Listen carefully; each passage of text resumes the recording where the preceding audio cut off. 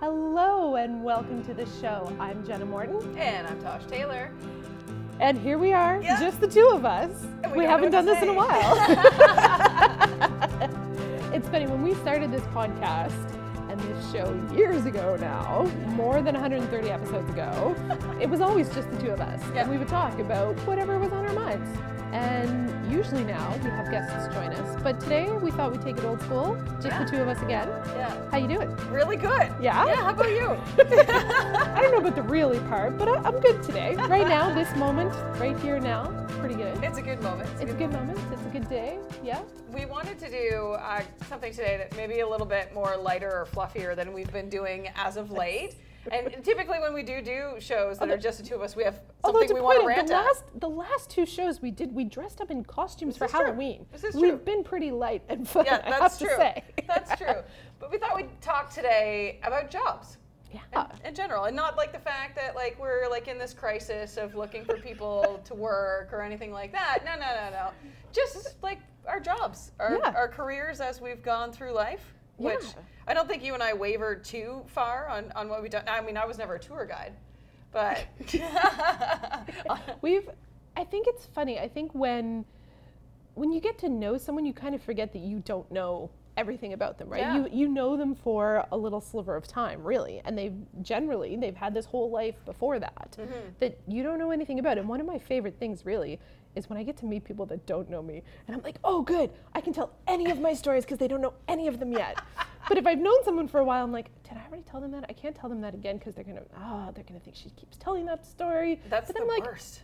But I think there's a lot of my work stories that I haven't necessarily shared. Yeah. And I think it's always fascinating to hear, what someone's first job was. Like, not your first career, but what was your actual first, you remember getting a paycheck or getting money in your hand for doing something job. What was yours?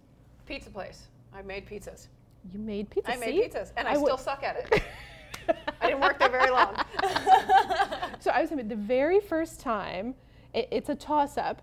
I can remember the first time I got paid to babysit. Yeah, see, I never babysat because I don't like kids.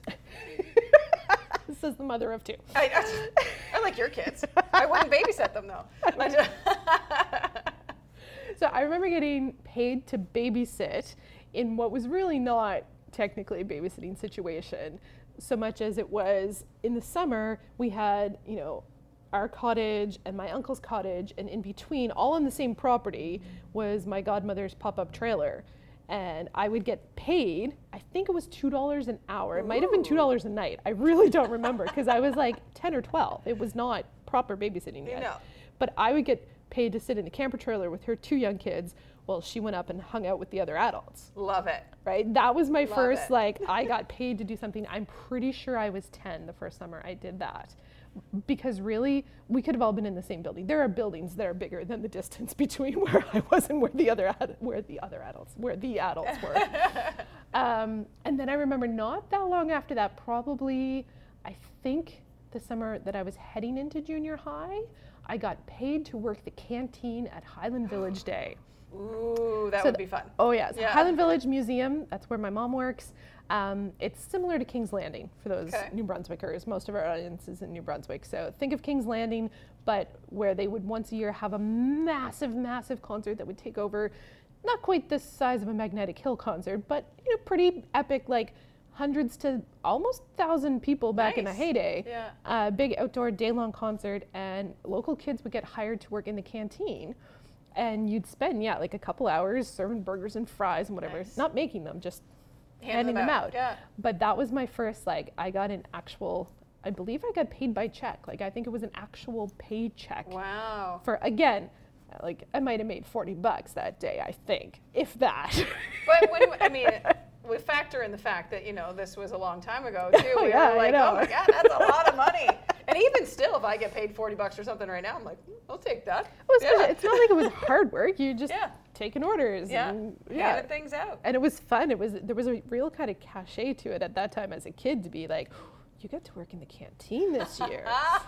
Yes, Leveled I up. did. Yeah. Yeah. Then eventually I went on to work there. Did you really? I did. Yeah. I worked at the museum.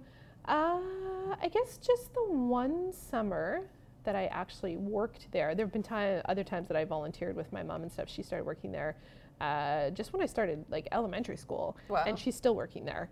Yeah. Yeah, she likes that job. She does. Yeah. So yeah, one summer in between, I don't know, second and third and fourth year university, I created a research position for myself. Smart move. Yeah, came up with a project I wanted to work on, went to the museum, they agreed to sign off and put the papers in and got provincial funding, kind of like the SEED program, like that type of funding was coming through. So yeah, I got paid to do research for the summer at the museum, which was really fun. There were some big learning curves on that one for me though, because I'd never really worked in that type of environment and worked in that way. That I remember I got asked by a radio host to do an interview about the research I was doing. Oh. And I was just like, yeah, sure, I'll talk about it. And I did this interview. And then my boss found out. He was like, what? You don't just go do interviews without talking to your boss. You have to get approval. Yeah. Yeah, that was something that it didn't cross my mind. So word to the wise, if you're out there looking for your first job, if someone asks you to do an interview, check with other people where you work. It might be us coming to interview. That makes me think back to when we did the summer series this summer. And remember that we were down at the Albert County Museum, and thankfully her boss was on site, and it was her that told us she had to do it. But she was voluntold, Brooklyn, you're going to go do this interview. And she had 20 minutes to research the topic that she was going to talk about and nailed it. Yes. She totally nailed the expulsion. So I was pretty impressed by that, because that's a lot of numbers and facts that she had to sink in. Yeah, I didn't need to know as many numbers and facts. That year I was doing research about the music in the local area, which is really cool, which is also very kind of like, I'm not a musician, and so me doing music research was could have been a better thought out project, but it was a good preliminary baseline for someone else to do some better work off of that I hope they've done since then. And so that makes me wonder, with that interview, do you think that in any way that propelled you into wanting to be a journalist? That started in elementary school. Did it? Oh, for sure. I have very clear moments all along the way where things stand out. In particular, my grade 6 teacher looking at an assignment and going, see, this is how you edit. Because by that point, I had asked for a typewriter. I had my first typewriter. Nice. I had a thesaurus, and the thesaurus had, because in grade 6, that was I would love you. I probably got this thesaurus in grade 5, I feel like. And in it must have been in that, because it's not like I was using the internet at the time, because the internet existed, but you didn't use it the way you do today. No. I found like copy editing protocols. So if you're doing copy editing for a newspaper or book or whatever, there's little symbols that copy editors use. And I taught them to myself. And I'm assuming I learned them in my thesaurus. I don't remember where I learned them, but I had learned them. I had taught myself some of these little like shorthand copywriting editing things. I was doing them in grade 6 to my work assignment. Oh my God, I bet your teacher loved that. He did, and I would use different colors, and So for me to end up where I did, doing producing and editing and writing, that was kind of a foregone conclusion for a lot of people. Yeah. Including the very first proper job interview I did, like the first, like really I was nervous going into it, felt I did have to prepare. I had a very long list of things I had to prepare. It was the first time I interviewed for a job at CBC Radio. It was a reporter's job. What you have to do, or at least then what you had to do to go into a job interview at CBC, was intense. And part of it was coming to the table with story ideas that you would pursue if you were hired. And they had to be very well thought out, and like basically you had to do the story. Cool. Yes and no. But anyway, in that very first time I did one of those interviews, the executive producer that was part of the panel that I was going before, I will never forget her saying, "Why are you even applying?" Ouch. But it was because you're a producer, not a reporter. Okay. And at the time, I didn't fully understand what she meant by that. And yeah, there was that like, way to crush my dreams, thank you. And then over time, I'm like, oh no, she was a smart lady. Yeah, she knew. Yeah. She understood. I didn't understand enough of the difference of where my strengths were. She did. So yeah, like producing, editing, like all that side of things, yeah, that's been there a long time. Yeah, it's funny how, like, as you grow up and you meet these people in your life, how a lot of people seem to know, and you don't think it at the time, but they seem to know what's best for you. And they put you on the path to the right direction, which you never saw coming at all. Like, I know I've told this story a million times. I wanted to be a journalist. I wanted to be a newspaper print. That's where I did my high school co-op. I worked at a newspaper, and that's what I wanted to do. And it was my guidance counselor that said, no, you're actually going to go and be a broadcaster because that works more for you. Like, you should go into radio or TV or something like that. And I went on a whim. Like, I took the year off between high school and college and was trying to figure out what the heck I wanted to do with my life, working at a convenience store and Subway at the same time, which was the best job of my life. But anyway, I would, if I could take bags of Subway pickles home, I would. Anyway, like, that's why it was the best job, because of the pickles. Love it. And remember when Subway, this is so long ago, that Subway used to cut in the V-cut? Yes. Right? That's how long ago I used to work there. That's how, and if I was to get behind one of those again, I'd be like, this is how you properly make a sub. That was the best way. It was the best way. Yeah. It honestly was. Something shouldn't change. No, you're right. It shouldn't. Anyway, so I decided, okay, well, I'm going to go and I'm going to take broadcast journalism. So for the first year, I took radio and TV. And at the end of first year, I said to myself, I really only like radio. And one of my professors... As we record our TV show at the same time. Yeah. Well, so one of my teachers, his name was Len Arminio, and he was like, listen, stick it out for the second year, because I promise you with what you have, you'll get a job in radio. And I was like, okay, because I just wanted to be an announcer, not a journalist at that point. I just wanted to get paid to talk. It worked. He was right. He was right. Can we go back for a second? Because I want to talk about that, not the Subway job. The convenience store? The convenience store job. This, I maybe have never ever told you before. So, convenience stores, a lot of fun. But in a really small town where I grew up, everybody that comes in the store. And this old couple would come in every single day and buy those Nevada tickets. Yeah, what do you call them here? Nevada ticket? Yeah, what's a Nevada ticket? That's what we call them in Ontario. Is that a break open? Yeah, like where you breathe? Okay. Yeah, we call them Nevada tickets. Look at that, I learned something new today. Anyway, they'd always come in and buy those in like a scratch ticket. And that was back in the day when you could pull out the thing and let them pick their own tickets, right? You don't do that anymore? They don't. They grab them for you now. Oh. Mm-hmm. That's how long it's been since you played the lottery, huh? It's never been a thing for me. No. So anyway, typically I would hand it out to him. And that day he said, you know what, Tosh, just grab one for me. Like, just grab any crossword that you can. And crossword was always my game of choice, too. That's the one I always... Because it's like doing a crossword. That part I get. Yeah. I handed him a $50,000 winner.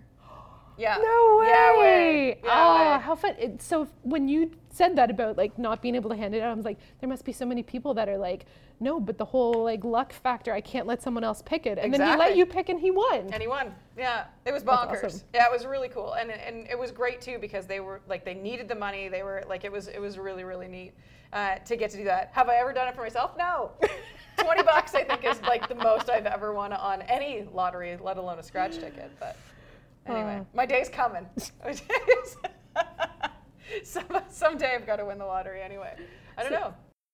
Okay, are you like me? Can you relate to any of these questions? You're struggling with unwanted weight gain and low energy. You have afternoon energy crashes. You can't get enough caffeine throughout the day. Or you're working out, but you're stuck at the same weight with no change. Any of that sound like you as well? So I want to introduce you to today's episode sponsor, Jillian Crooks. Jillian is a registered holistic nutritionist with Rehab One. And right now, she's got a 90-day health coaching program that helps you eliminate the problem of unwanted weight gain, fatigue, and it brings you through a step-by-step of everything you're going to need to completely transform your health.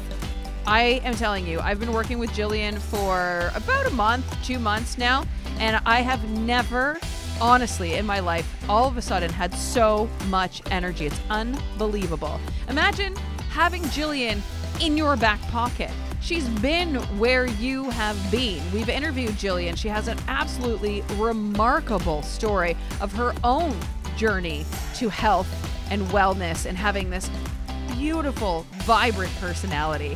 I think that Jillian is exactly what you need in your life. So if you want to take part in her 12-week program, then why don't you contact her now for the Vibrant Wellness Project. Jillian has made it her life's work to take a scientific and soulful approach to nutrition, mindset, and lifestyle, and now she wants to share it with you and the world. You can give Jillian a call at 506-962-1740. That's 506-962-1740. What's the most bizarre kind of job you've had? Like the job that when you explain it to people, they're just like, you did what? Do you have one of those? I worked in a tattoo shop for a summer. Yeah,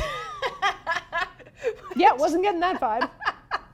Yeah, I did. If you're listening, you can't see the look that just came over my face. I worked and lived in the tattoo shop for a summer. So I do have a lot of tattoos, but they're strategically placed. So that. Okay, what's a lot? A lot? I don't know, like 12 or 13. That many? Yeah. Yeah, they must be very strategically placed because. Yeah, you've never, like my foot and my leg is probably the only ones you've ever seen. Yeah, I knew you had tattoos, but you don't I don't think of you as one of those people I know with lots of tattoos. No. It doesn't, that puts you up there in a lot. Yeah, it does definitely put it over double digits, I worked there. Coming from someone who'd have none. Yeah, exactly. And I went back to my second year of radio school and television school with my face all pierced up and my hair was black, and the days have come where I realized that my mother was right all along. Here we are. You're welcome, Mom. At least you didn't get face tattoos and regret them. Oh no, definitely not. But so what did I do there? Pretty much just rang people through. But yeah, I think that's the one that throws people off the most. Is what? Who are you? It doesn't completely surprise me that you went through that kind of phase. Yeah. But I hadn't realized that you lived and worked in a tattoo shop. Yeah, my black hair also didn't last very long because my mom's a hairdresser, so as soon as she saw it, she very quickly stripped it out of my hair. But didn't do any permanent damage. So speaking of living and working in the same place, I'd have to say when people ask, that's probably my standout, kind of odd job in the sense that people are like, you did what? So I lived and worked on the Marine Atlantic ferries back and forth to Newfoundland. I didn't realize you lived on it. You had to be on the boat. So it was supposed to be 2 weeks on, 2 weeks off. I did that once. And then I convinced the other girl that we could do 1 week. Okay. Because there were only two of us that were hired to do this position on that particular ferry because 2 weeks was too much. Yeah.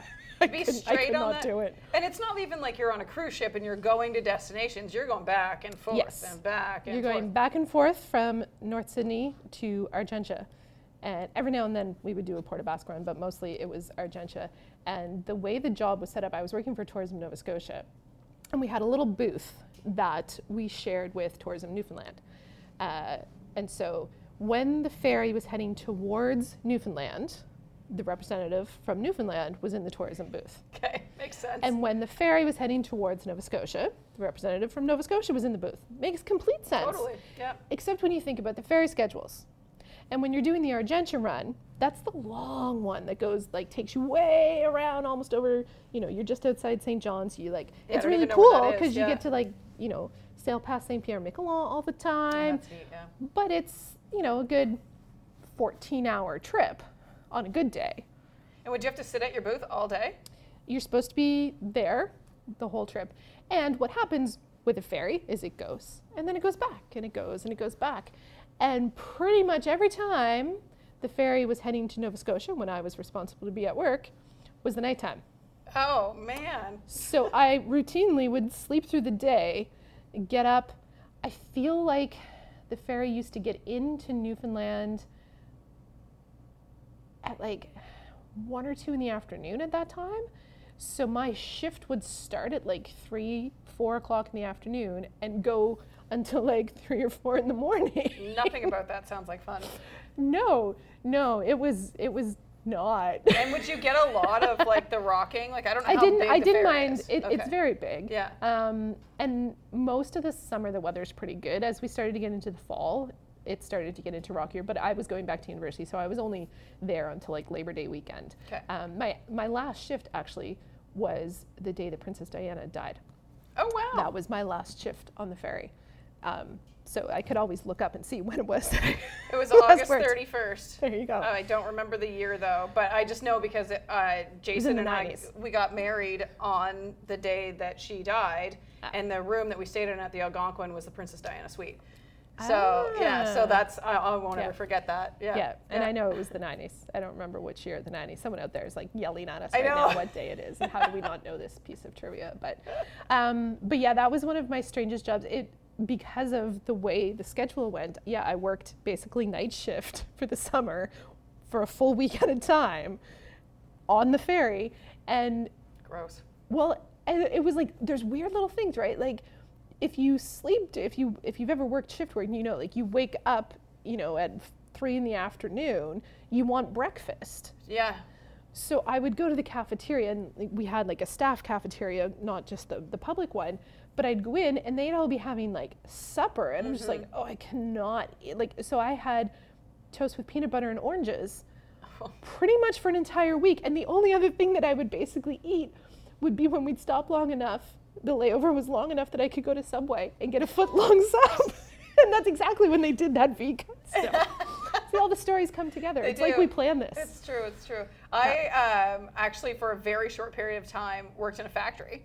For a very short period of time. It probably was in that year that I took off between college and high school. I can't really remember. But I did overnights at a box factory, and it wasn't here, obviously, at the one that's here in town. I can't think of what that one's called, but anyway.